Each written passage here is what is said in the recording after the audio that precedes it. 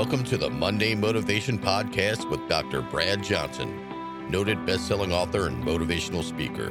Make sure to meet him here each week for a message of encouragement and inspiration to get you energized and ready to make it the best week yet. Take it away, Dr. Johnson.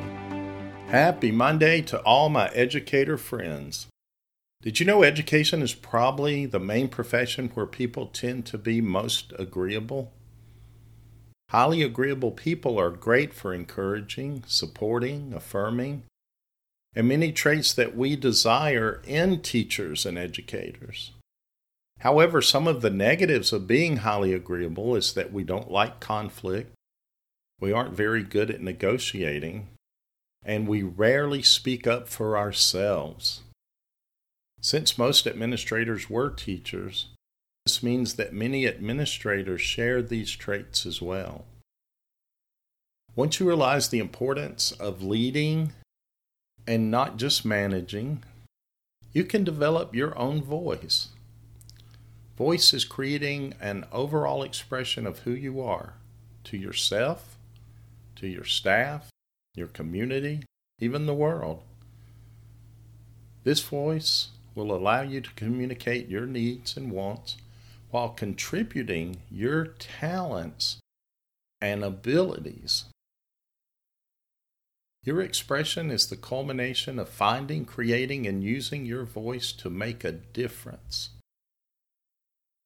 Discovering your values, creating outcomes, sharing your influence, developing courage, and conveying your overall expression are all ingredients for finding and using your voice as a leader.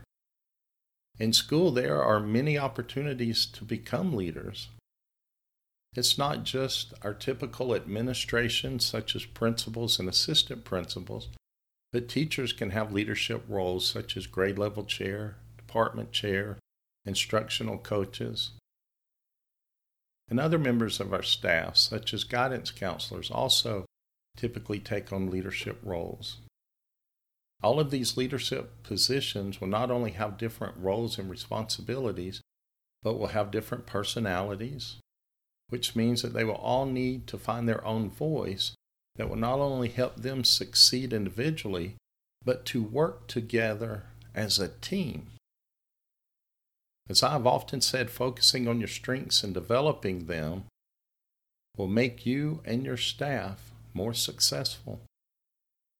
So part of finding your voice has already been accomplished by understanding what are your talents and your strengths.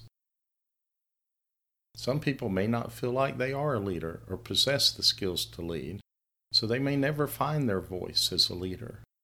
However, understanding that you do have those talents to lead should give you the confidence to speak up. Don't let fear or self-defeating self-talk like, I am a new administrator, I'm new to a leadership role, or there are others who know more than I do. Don't let that negative self-talk keep you from finding your voice. Also, don't let others drown out your voice with negativity, especially your inner voice. I call that what is your recorder playing. Make sure that you are speaking positivity to yourself, building yourself up. And when you have the courage to speak up, even to those who lead you, you may inspire others to find their voice as well. You need and deserve to be heard, because as an educator, you are a leader after all.